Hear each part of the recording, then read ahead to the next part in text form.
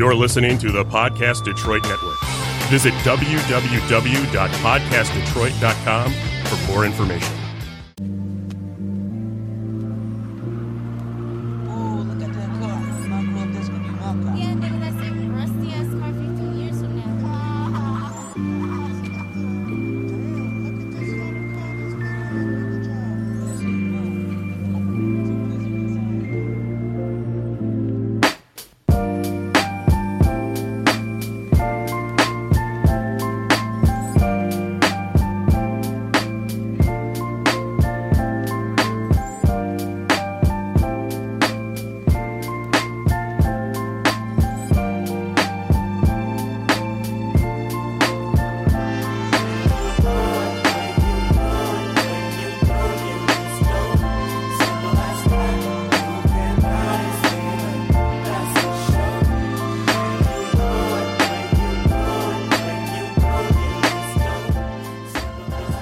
Good afternoon. Welcome to Conversations and Meditations. I'm your host, Virgil Ferrix, and today is April 13th, 2019. Okay, let's get right into the show. Okay, so today's episode is going to be kind of a discussion on leadership, motivation, and teamwork, specifically within businesses, other organizations, schools, and kind of even you can even take this to governments and stuff like that, and trying to see what are the motivation. What are the at least understanding the relationship between leadership and motivation, the connection between them. How you can have motivation through a psychological framework. Different types of leadership theories, styles, participative leadership, and qualities of successful leaders. So we're going to be going over a few things here and there, but there's, first thing we want to start with is just two major influences affect how individuals perform, the type of leadership that exists, and, personal motivation. It's important to look at these two concepts as interconnected and dependent of individual situations. So, motivation is defined as the extent to which persistent effort is directed towards a goal. So that's a pretty interesting definition, and it kind of goes in four ways. At least motivation is. So it starts with number one, effort. Effort must be defined in relation to its appropriateness to the objectives being pursued. The first aspect of motivation refers to the amount of effort being applied to the job. Like I said, the effort must be defined in relation to the appropriateness to the objectives being pursued. One may, for example, apply a tremendous amount of effort to inappropriate tasks. They may not contribute to the achievement of the stated goals. Number two, persistence. The second characteristic relates to the willingness of the individual to stay with a task until it's complete. For example, an important task to get accomplished with effort, but allows the person to rest on their laurels for extended periods, does not, display persistence in a sense. Three, direction. Is the effort directed towards the organization's goals or related to the individual's self-interest? Direction is therefore measured in terms of how persistent effort is applied in relation to the goals being pursued. And fourth, goals. There are the two different types of goals being pursued simultaneously. There are individual goals and organizational goals. And, an example, and sometimes they align, right? Sometimes the organizational goal of growth could also be congruent with the individual who's working or who's within the organization's idea of growth. That might actually be a legit thing. So, when we talk about motivation, there's two specific types. There's extrinsic motivation and intrinsic motivation. So extrinsic motivation factors in the external environment and such as, pay, supervision, benefits, job perks, stuff like that. Intrinsic motivation is a relationship between the worker and the task itself. So I think that's two ways to look at it. But there, you're talking about, having a team or a group of people in an organization. We have to figure out ways to motivate those people in a team in order for them to be able to accomplish their tasks to the highest gear, right? To the highest ability. So, the 5 ways we talk about motivating people is number 1, figure out what makes them tick, the individual needs. Give clear expectations for the team.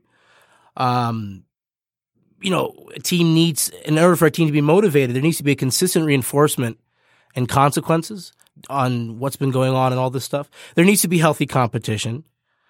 And at times it needs to change out team members depending on the situation, depending on what's going on. And I think it's important to take this and analyze it and understand it. Next thing is we need to, identify goals and identifying goals. So for instance, let's say a company has a goal, increase sales by 10%. The motivators, top sellers receive financial, for instance, the organization or company might say top sellers receive financial bonuses if goal is reached, that is an extrinsic motivation. But the interest and the intrinsic motivation would be, top sellers get to choose their next project. Allowing seller to pursue a work-based interest would, increase their intrinsic motivation in a sense. So there is, ways an organization can feed both the can both give an extrinsic and intrinsic motivation throughout the incentives that they provide. I've talked about this many, many times, and we're going to go into it again today. Maslow's hierarchy of needs, and this is studied within business. This is studied within, first and foremost, psychology. But, today I wanted to kind of connect the world of business and psychology, the world of organizations and psychology. And I say business and organizations, I don't necessarily mean for-profit. I also mean nonprofit. I also mean charitable organizations, stuff like churches, anything. Within any type of organization, these skills of, leadership, motivation, and they're necessary, I feel like. And to be able to understand all this stuff, I think is essential to, helping people achieve the things that they want to achieve, but also helping the organization at large achieve what it needs to achieve. So like I said, we're going to be talking about, need-based motivation, and that's connected to Maslow's hierarchy of needs. So Abraham Maslow developed a theory that, humans have 5 set of needs that are arranged in a hierarchy, right? And it's kind of into a pyramid. He contends that people start by, trying to satisfy their most basic or compelling needs, and progress towards the most fulfilling. These needs are as follows, right? The first need is the psychological needs. This include the need for food, or physiological, sorry. Jeez. The needs for food, water, shelter, clothing, and money. Until an individual has access to these necessities, there can be no further progress for the individual and their needs. These needs are very basic, mind you, and for the most part, society and our social network have ensured that they are present, right? For the most part, specifically in the West, of course. Intrinsic value includes personal comfort, satisfaction, while extrinsic value are more often provided by the organization, the community, or the society itself. The next one is safety needs. So these include security, stability, structured environment, somewhat ordered and, like I said, stable environment. Here individual expects and pursues, for instance, job security, a comfortable work environment, some type of pension. Who knows, right? Insurance plans and the freedom to organize in order to ensure continuation of the benefits. Individuals' main objective, I guess, is to ensure that benefits are protected or employment needs are being met rather than, contributing to a long-term organizational goals. Again, we see a dependence on the external environment to provide these supports. Personal motivation may include the peace of mind that can be provided as a result of these needs being met. So when you have a stable, secure job and the organization is stable and secure, your needs are being met, specifically your safety needs. And this, like I said, puts a peace of mind over you, which could allow you to go to the next part of your, hierarchy of needs. So, the next part of the hierarchy of needs is relationships. Number 3, relationship needs. So relationship needs include socialization, affection, love, companionship, friendship. The individual at this level participates for personal intrinsic rewards. Since no person can live for extended periods without interaction with other people, the individual may be drawn to participate simply to fulfill his needs. organizations that provide these opportunities include social clubs, single clubs, senior clubs, service clubs, depending on the level of personal needs, mind you. The organization can assist by, ensuring that the opportunity for social and relationship expectations are created and met. Next are the esteem needs, number 4. And, these include feelings of adequacy, independence, confidence, competence, appreciation, recognition by others. Again, the individual is driven more by an internal or intrinsic need here. The external environment is needed more to provide recognition than to provide the material reward itself. At this point, the intrinsic value is more important than we can, that can be provided from outside influences or influencers. The ego itself seems to take over here and kind of ensure that it is satisfied. That the need is to be ensured to be satisfied.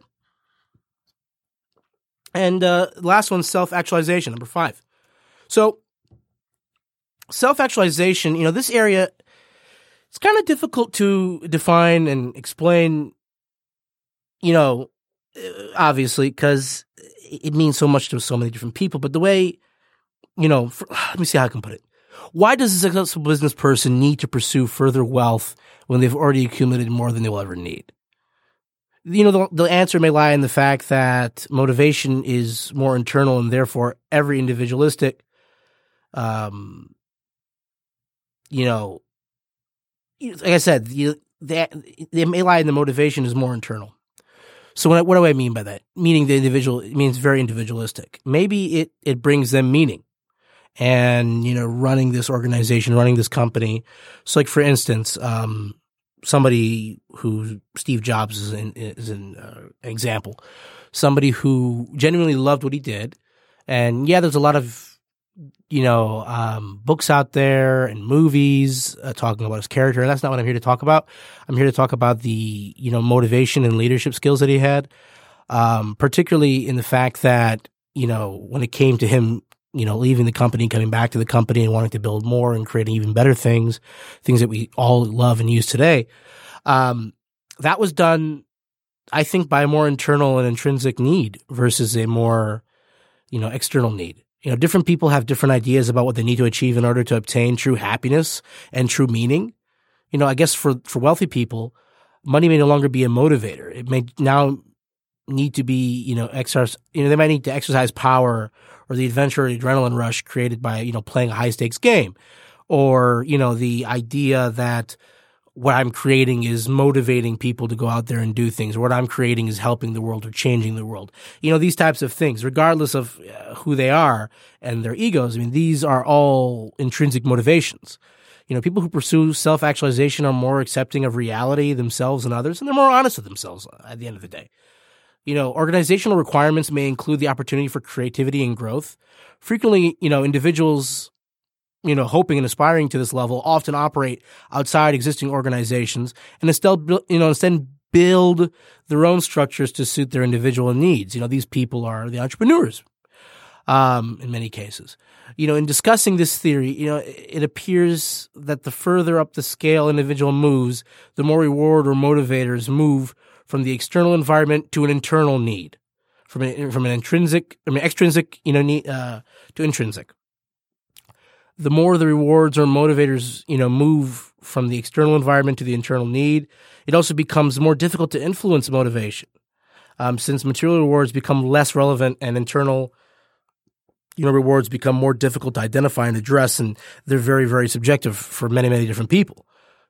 In order to enhance organizational performance, it is important that, the organization can help their people working there, their leaders there, to meet all these needs and doing the best they can to get this forward. The next type of motivational theory out there, Alderfer's ERG theory. So ERG stands for existence, relatedness, and growth. Similar to Maslow's hierarchy of needs, it focuses on differing levels of needs, which are she's satisfied in order of importance. Unlike Maslow's theory, in it's unlike Maslow's theory in that it allows for higher needs to be met before lower needs under certain circumstances. So, Clayton Alderfer's developed another needs-based theory that, supports in many ways the theory developed by Maslow, but, consists of 3 rather than 5 basic needs. Alderfer also sees his 3 levels, which include existence, relatedness, and growth, ERG, needs as being hierarchical and thus influenced by personal growth and extrinsic and intrinsic rewards. So 1, an existence need. We mentioned ERG, existence needs. This include the needs that are satisfied by material substances or conditions. They correspond closely to the psychological needs identified by Maslow and those safety that can be satisfied by material rather than, interpersonal rewards or conditions. They include the need for food, shelter, pay, safe working conditions. So you can see how it kind of sucks up, 2 of Maslow's needs right there and kind of combines them in a way. So relatedness needs, these are the needs that may be satisfied by exchange, interactions, communications with other individuals. This is dependence on feedback from other organizational or community members to fulfill these needs. Thus the motivation is provided by a combination of extrinsic rewards and intrinsic rewards. Those rewards include, accurate and honest feedback, which may involve direction and advice rather than, unconditional, agreement and unconditional love. And, third, growth needs. These are the needs that are fulfilled by strong personal involvement that fully utilize our skills, our abilities, and creativity. They include Maslow's self-actualization as well as esteem needs that rely, heavily on intrinsic rewards. Both theories are also similar because they are hierarchical. They're in a pyramid. They both, if you look at the models online, they are in pyramids. And, individuals will concentrate on the achievement of the lowest level of the need that is not satisfied. Maslow contends that, the lowest level of needs must be satisfied before an individual can pursue to the next highest level. Alderfer theorizes that if a higher level need is unsatisfied, the individual will regress to desire to satisfy lower level needs. So Maslow believes that once a need is met, it's no longer motivational. Alderfer theorizes, that while an individual may have met higher level needs in one person, in their personal life, for example, they still might be operating much lower on the scale, in a sense. McLean's theory of needs and this continuation of need-based motivation. And again, there's 3 here: achievement, affiliation, and power. Concentrated with behavioral consequences of need. It's not hierarchical, mind you. So psychologist David McLean contends, that we develop a relatively stable personality early in life, and that once acquired remains unchanged.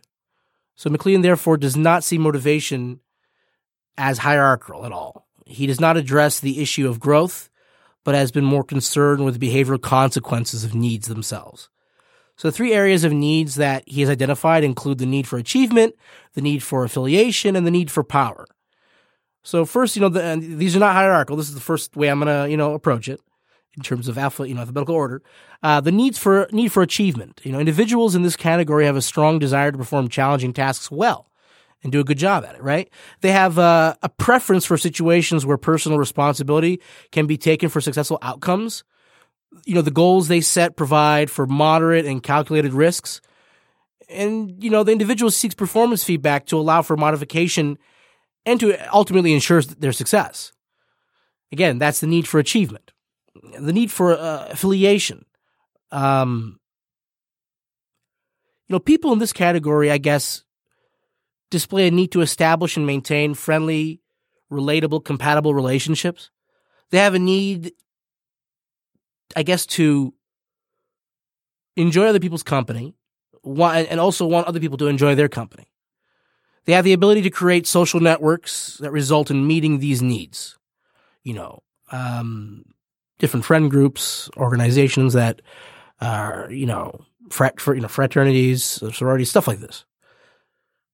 And finally, the need for power. People in this category have a strong need to have influence over others. They wish to make significant impact and impression on those with whom they come in contact with.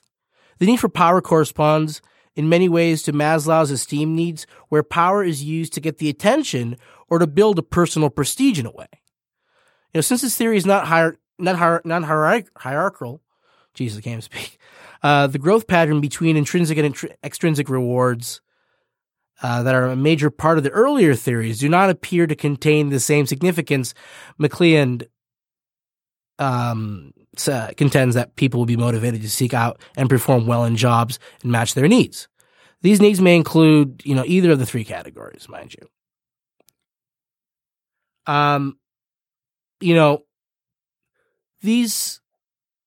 The testing of these theories has resulted in some conclusions that help us identify strengths and limitations of each approach. Obviously these theories present a useful approach to thinking about organizational behavior. And that's essentially what I'm trying to get at. Organizational behavior is a very important topic, and it's something I studied at university, a few classes here and there, connecting this. And it's very important because there's a significant amount of psychology that comes into this. And everybody I've talked to you about today,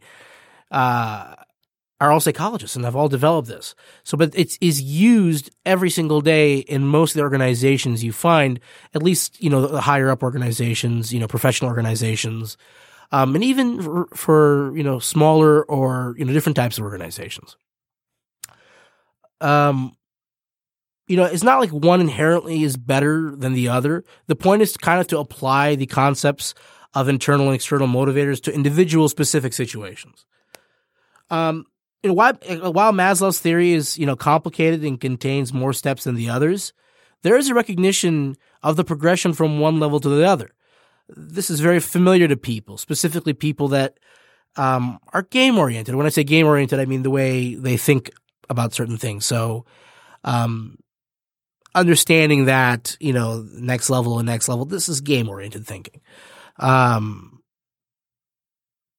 Alderfer's, 3 levels seems to be the simplest, or to be simpler in a way, I guess less rigid than Maslow's. And, it might be more satisfactory to those who wish to understand and apply a model to their individual behavior versus something a little bit more structured as Maslow has it right there.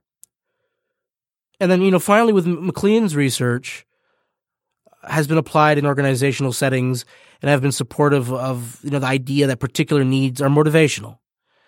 Our, former theme, when we talk about, motivation, it's important to understand that,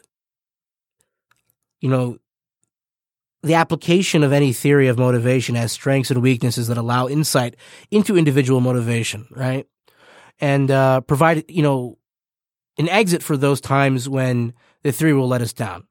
All theories contribute to a better understanding of human behavior in general, but specific application of theory depends on factors that respond to the individual needs. And when we talk about goals, we talked about, need-based motivation. Now we got to talk about goals. And, most goals fall into 2 categories, I would say. You have performance goals, which is like an individual is concerned with acquiring favorable judgment from his or her peers, supervisors, authority figures, and this is an extrinsic need, mind you. Remember, extrinsic, external influencers. A learning goal, different from a performance goal, the individual uses feedback to increase his or her competence, and this is intrinsic. So this comes from Carol Dweck's theory that all goals a person might pursue fall into these 2 particular categories: performance and learning goals. And if this theory is correct, it contains some further implications for our motivation. First, it provides for a much better understanding of intrinsic and extrinsic rewards in relation to performance itself. While favorable judgment from our other individuals around us, our peers, our supervisors, authority figures, provides extrinsic rewards, the intrinsic rewards come from both the accepting of this judgment and direction that it provides for further learning, mind you. The performer sees learning as a lifelong process. That's why I always say, if you can be one thing in life, be a lifelong learner. It's a lifelong process. Thus creating an even greater level of motivation, ultimately. Secondly, the theory provides a better understanding about failure and its impact on the individual, themselves. Since we all fail at times, sometimes we fail a lot, sometimes we don't fail that much. But, in every part in our life, we're going to have a moment where we fail. Our ability to respond is the essential factor in motivation. If a person with a learning goal will respond to failure by trying, even harder to succeed the next time, in contrast, a person with a performance goal may respond to failure by concluding they cannot complete the task and they, therefore might give up. So it's really important to realize this. And, Dweck further theorizes that some people believe that, their personal qualities such as intelligence and ability are fixed and unchangeable. This belief may lead people with performance goals to conclude that they don't have what it takes, and as a result give up, and others that have intelligence and ability can change with time and education experience. Their goal, therefore, is not to prove their competence, but to increase it. Thus, success and failure are learning experiences that cause them to try and try again. So, we talked about motivation, right? And its importance. But now, I kind of want to go and move on to leadership and tell you why that's so important, why that's it's really, and once it's known what motivates people, around an organization and, individuals in generally, leadership can be thought of as in relation to these individual situations. So there's two types of leaders. There's emergent and assigned leaders. In many circles, there's a continuous debate about, are leaders born? Are they developed? If we reflect on in my opinion, I think they're developed. If we reflect on our earlier discussion, let me explain that. Yes, people might say, oh, wow, he's a born leader. That's not necessarily true. That person just might be more dominant in the way they engage. It might be more imposing, but that doesn't mean that they're a leader. Leadership has to be developed through failure, through trying, through understanding one another, through listening, through being, through self-leadership, most importantly, being able to lead yourself down a right path, down a path that is good for you and for others, a path that will help you and others. So, if we reflect on our early discussion, about motivation, we can see that, humans are extremely complicated. So many variables, and they're made up of a number of different traits. As with motivation, these influencers are both inherited and acquired from our environment and influences. And, consequently, leadership theories will continue to be debated in the future because of this, right?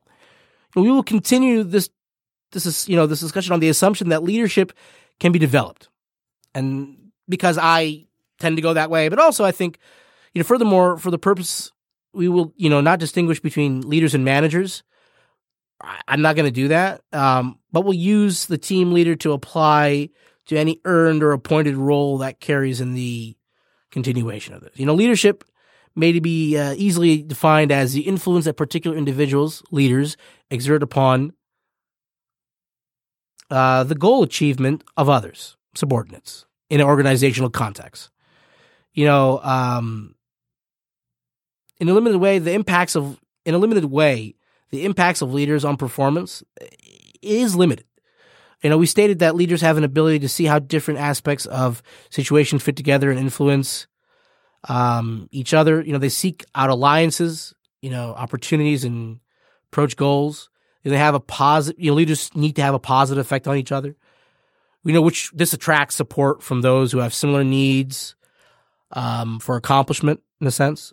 Their self-confidence creates a belief in other people's ability. Therefore, emphasis is placed on empowerment and freedom. If we agree that leadership has two distinct aspects, the individual who exerts influence and, two, those who are the objects of influence, successful leadership depends to a large extent on the environment and situation in which these dynamics exist. There are other issues that must be acknowledged, though, in my opinion. There are two types of leaders, like I said. Emergent leaders, those leaders who earn leadership positions through their expertise, skills, abilities, or to influence others, or personal acceptability by the group, and then assigned leaders, those who are given power to exercise influence through appointment. In general, both emergent and assigned leaders fulfill two different functions.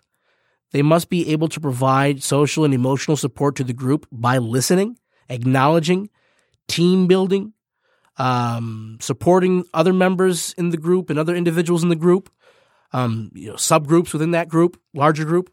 This is referred to, social emotional support. The second factor is to provide direction and assistance to the group in accomplishing their tasks, ultimately.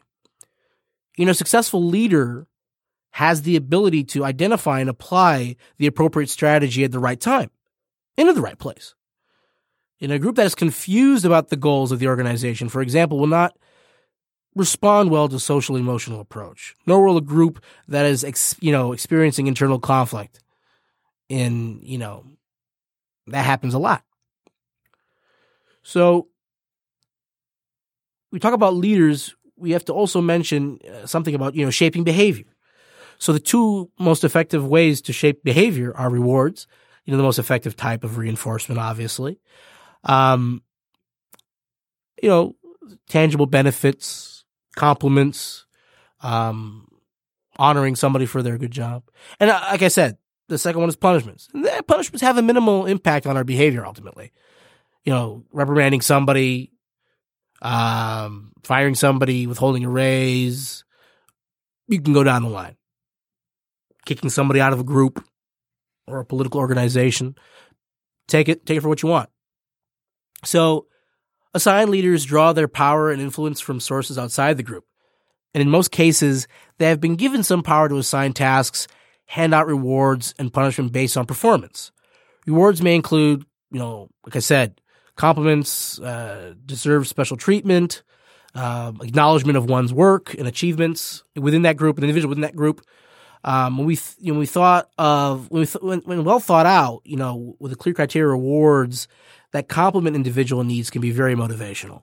On the other hand, leaders who have no authority to provide rewards may attempt to create them by giving compliments, praise, and making promises they can't deliver. Over time, this tends to obviously demotivate the team. It leads to to a terrible loss of loyalty, and it creates a dissension and eventually causes the group to have internal conflicts and to be dysfunctional. Like I said, punishments can include all types of things. Not giving out a promotion, withholding of promotion raises, giving somebody a tedious task.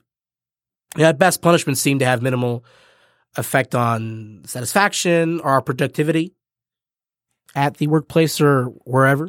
At worst, punishments are seen as random and not contingent on behavior or performance, and most often poorly administered. Leaders who have access to only punishments often resort to identifying degrees of unfavorable behavior and dole out punishment accordingly. So we talk about different motivational theories. Now let's talk about different leadership styles and different leadership theories. So House's path goal theory. According to Robert House, the most important activities of leaders are those that clarify the path to various goals of interest to subordinates. Thus, effective leaders form a connection between subordinate goals and organizational goals. Since leadership is about increasing group performance through motivation, the leader must be more concerned with job satisfaction and the creation of a clear picture of how subordinates can gain rewards, grow based on their performance. So House's theory is concerned with four different kinds of leadership styles, leadership behaviors, ultimately. The directive behavior.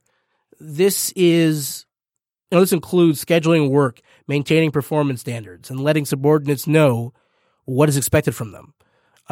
Supportive behavior. A leader in this case is displaying this behavior is friendly, approachable, and concerned with pleasant and interpersonal relationships. participative, behavior. Leaders who practice this type of behavior consult with their subordinates and consider their opinions and actually, take their opinions and put them on. And finally, achievement-oriented behavior. This behavior encourages subordinates to exert higher efforts and strive for a higher level of goal accomplishment. Leaders demonstrating this type of behavior express confidence that subordinates can reach out and accomplish their goals for themselves individually and also for the group itself. So, there's situational factors that come with leadership and leading, affecting leadership, I would say. So subordinate characteristics and environmental factors are the two things there. So subordinate characteristics, aptitude, individual needs. Environmental factors include, the clarity of what you're talking about and what's being needed, the task urgency, the appropriateness of the leader's style to the situation and the timing of everything. So like I said, subordinate characteristics and environmental factors greatly influence the success and create the opportunity for successful leadership. Firstly, individual characteristics affect the achievement levels that can be reasonably to be expected. Secondly, subordinates have individual needs that must be met if their performance and motivation levels to remain high. Thirdly, subordinates' aptitude and ability will affect both the performance and response of other coworkers.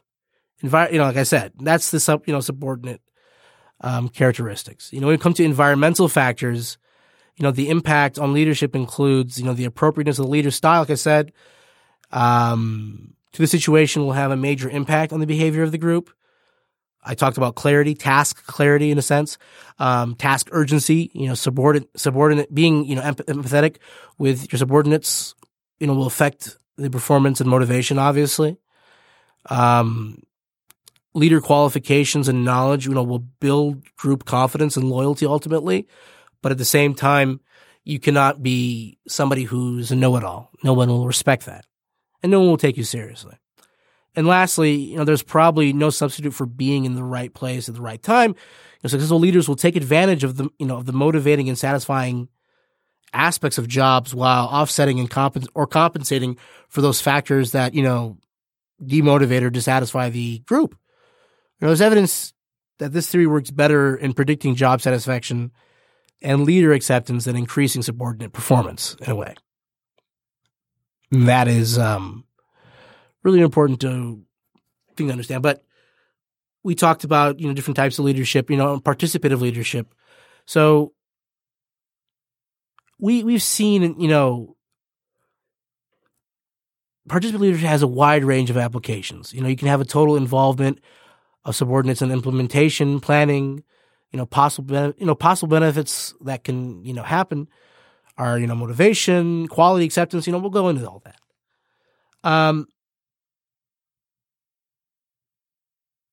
So there's different types of, like I said, different types of ways of getting and levels of participation. So like I said, total involvement of subordinates in planning, implementation, evaluation to simple requests for assistance where such participation is necessary ingredient for success. Now, given this fact, we can easily see that participation will not be successful in all situations, but, case specific.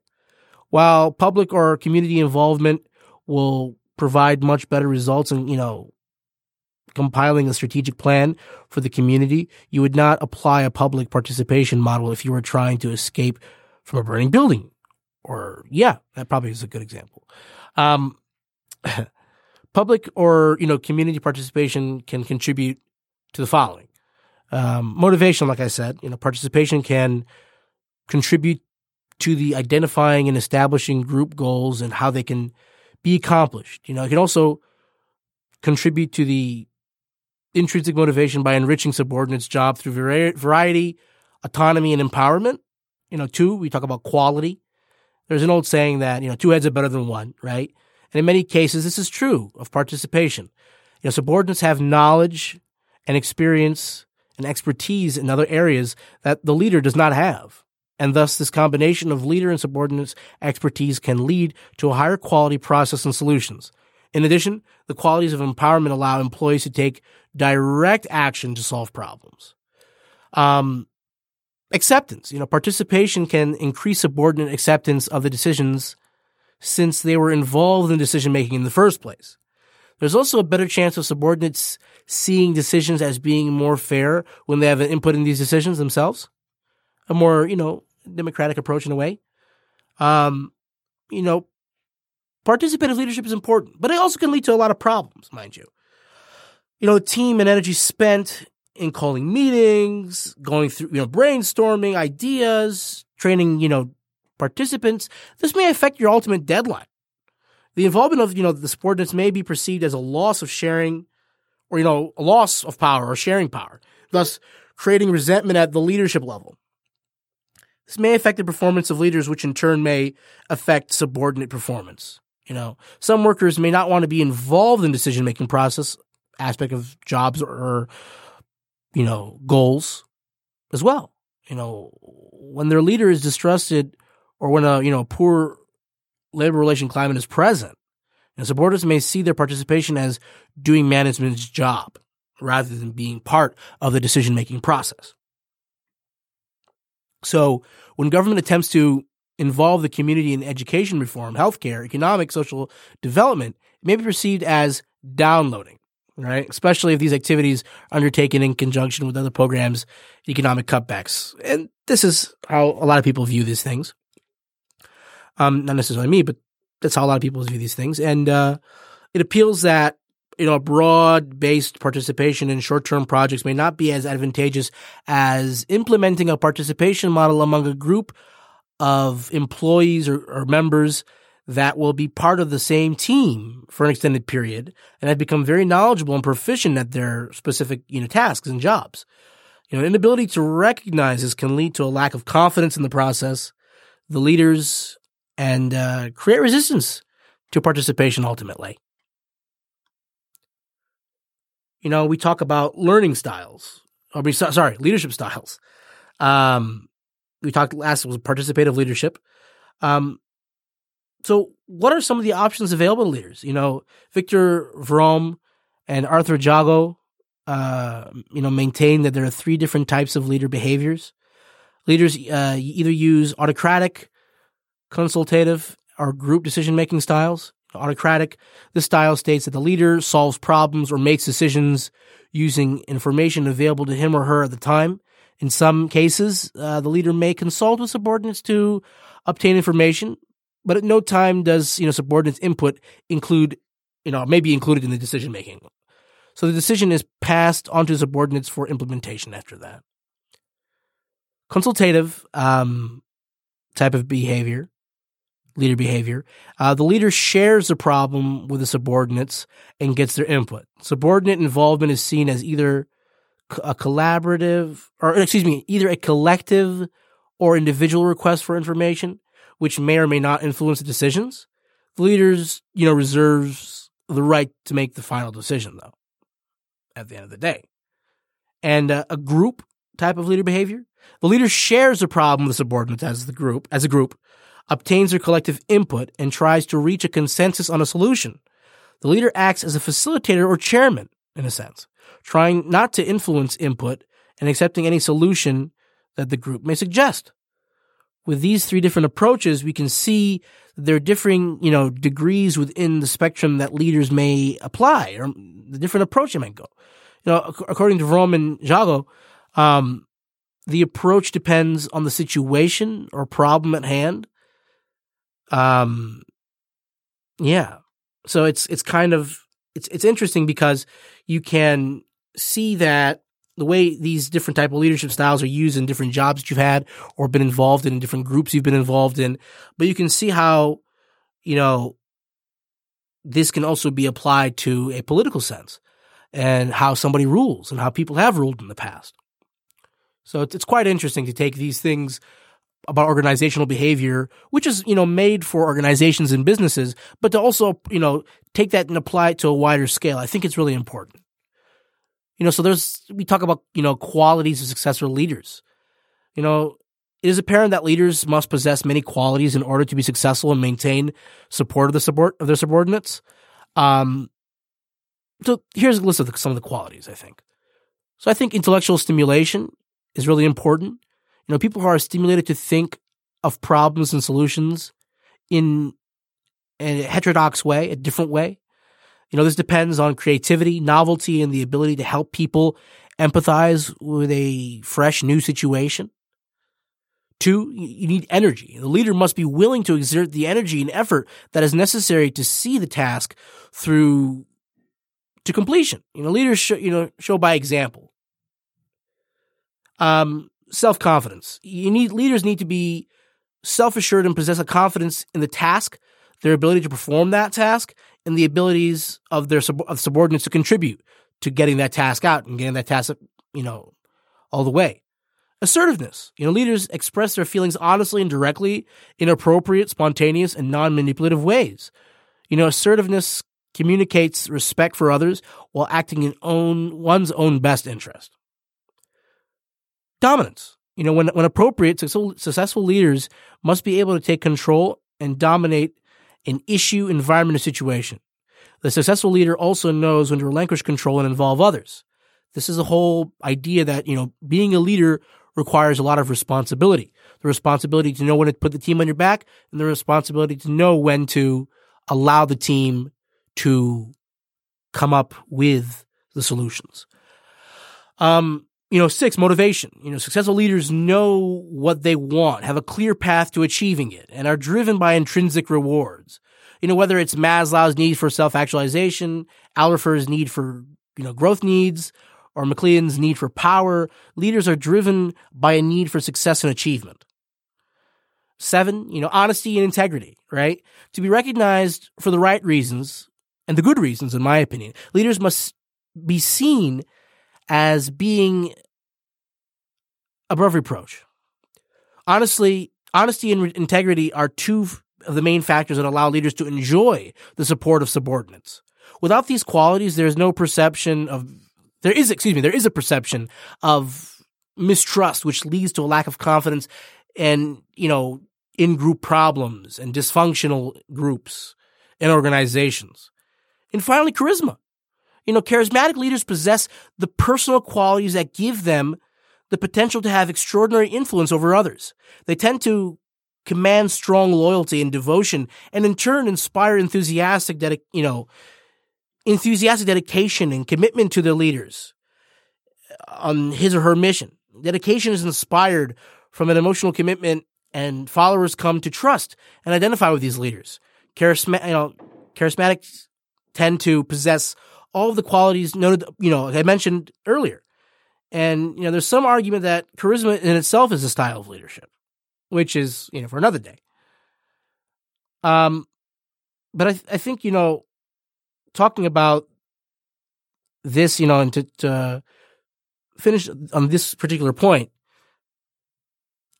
we talk about, leadership considerations, right? How involved do others need to be or want to be? Is participative leadership an option? Why or why not is that an option? You have to think these things through. The environmental consequences. What are the external influences on a leadership? And is it possible to adapt your leadership style to different situations? Can you do it? Are you able to do it? And that's the important thing, is realizing a lot of these things, realizing the group dynamics, realizing all this different stuff. And it's essential, in my opinion, to understanding. So, we talk about the need for, because this ultimately, and the reason why I wanted to talk about this stuff essentially is because I think people, obviously, who listen to the show are working people.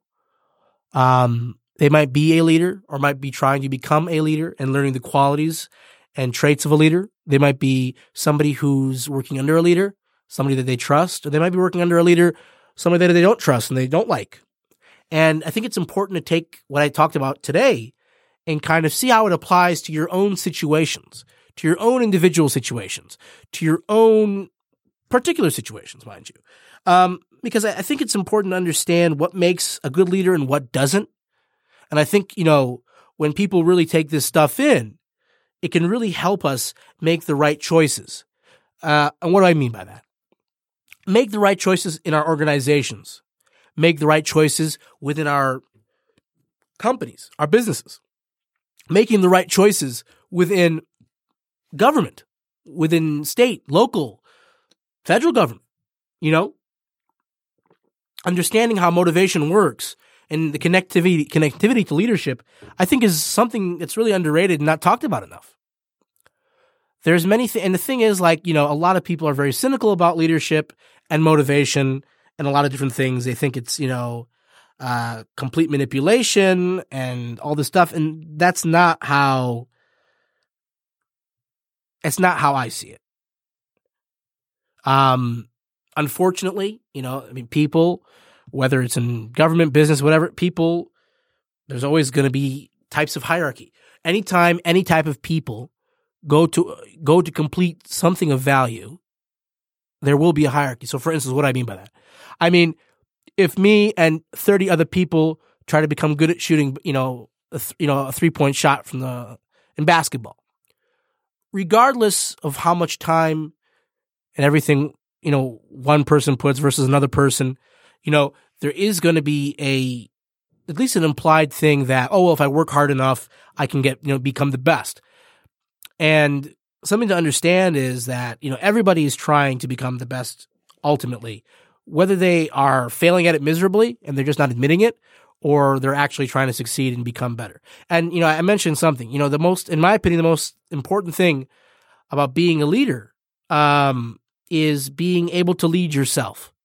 And on this show, I've talked ad nauseum about being able to lead yourself and lead yourself in the right goal and in the right place. I think it's very important to understand all these things. And I think it's also really important to get into understanding how motivation works, how to stay motivated, but also some of the theories behind this stuff, because people just look at motivation and leadership as these, I pay for a seminar and I go there and the guy's smiling and clapping on stage, very, it's a very Tom Cruise and Magnolia type of thing where people think it's that way, and it's not. So, to end today's show, I'm hopefully, I didn't get a chance to talk about the 21 irrefutable laws of leadership. Hopefully I might even do a book review in the future of that and talk a little bit more about leadership and about how, John Maxwell's book kind of goes into that, maybe some of the underlying things within John Maxwell's theory. But ultimately, I want to say that, it's important out there to understand the connection between the group's motivation and its connection to the leadership and his ability to motivate that group and make a cohesive, sound organization, a cohesive, sound unit. And without being able to understand one another, without being able to listen to one another, and being, having some type of clarity and being charitable to each other. I think without having any of that, you can't successfully be motivated, either self-motivated or group, or leader motivated, and the leader can't be a successful leader. So again, I want to really thank you again for listening. I want to also remind you that the website's being updated, updating the website, kind of changing some things around. So you should be seeing that in a week or two. Thank you again and have a wonderful day.